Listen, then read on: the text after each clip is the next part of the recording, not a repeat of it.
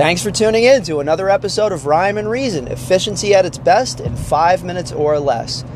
I have to apologize, and I mentioned a few weeks ago I'm not going to be doing an episode every day, but I have sinned.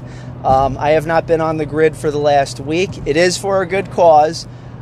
We spent 5 pretty much straight business days, creating and editing a video for Habitat for Humanity Rockland. It's a wonderful organization that helps low-income families. They have to qualify, obviously, but low-income families get affordable housing through construction and partnerships with various agencies across Rockland. It's a great organization, and I have a little bit of a soft spot toward this anyway, because when my family came up here in 1982, my grandfather moved me and my mom up here. We didn't have that much money. And in the early years, we survived on the grace of the church. They would deliver food to us every week.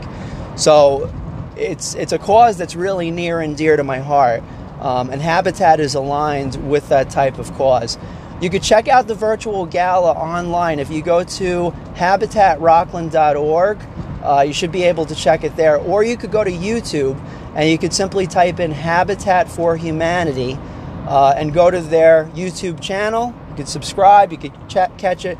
A lot of musical performances, even by the legendary Rocklander Tom Chapin and his daughters, as well as several performances by Hal Keshner, the Jam Cats, and Spanky and the Radicals. So, really good stuff.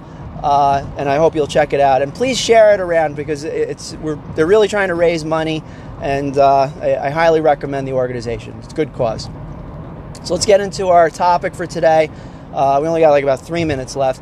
I want to talk with you about the difference between Bill Gates and Steve Jobs. Now, as a full disclaimer, before I go into this topic, I'm specifically talking not about personal lives, I'm talking about business lives. I know they intertwine, but I know that there's also been some pretty bad press about Bill Gates, some, let's say, indiscretions that may or may not have occurred.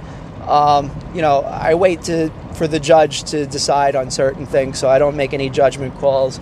And it's a shame if it did happen. It's a damn shame, because, these two guys are, two of the people that I aspire to work like, not play like, work like, because they have such highly disciplined business practices. So let's talk about the difference between the two. So Bill Gates was more along the lines of, and I'm talking about the mid-'80s, early '90s, moving up in the world. Bill Gates was more of a horizontal integration type of character. Remember, we talked about this several months ago, about the difference between horizontal integration and vertical integration. Bill Gates' style was to partner with a few companies, develop a product that was going to, not just break even, but be profitable, important, and deliver, honestly, not the best product, but something that stood out more than the competition. Okay, he was a very competitive individual. So that's horizontal integration. And the thing with that is, don't strive for just perfection, because perfection is the thing that really holds up the process for getting something launched. It has to be good enough. All right, the Marines have the 70% solution. I want to aim for maybe 90% in IT development. And also the ability to create incremental updates so that you improve the product better and better.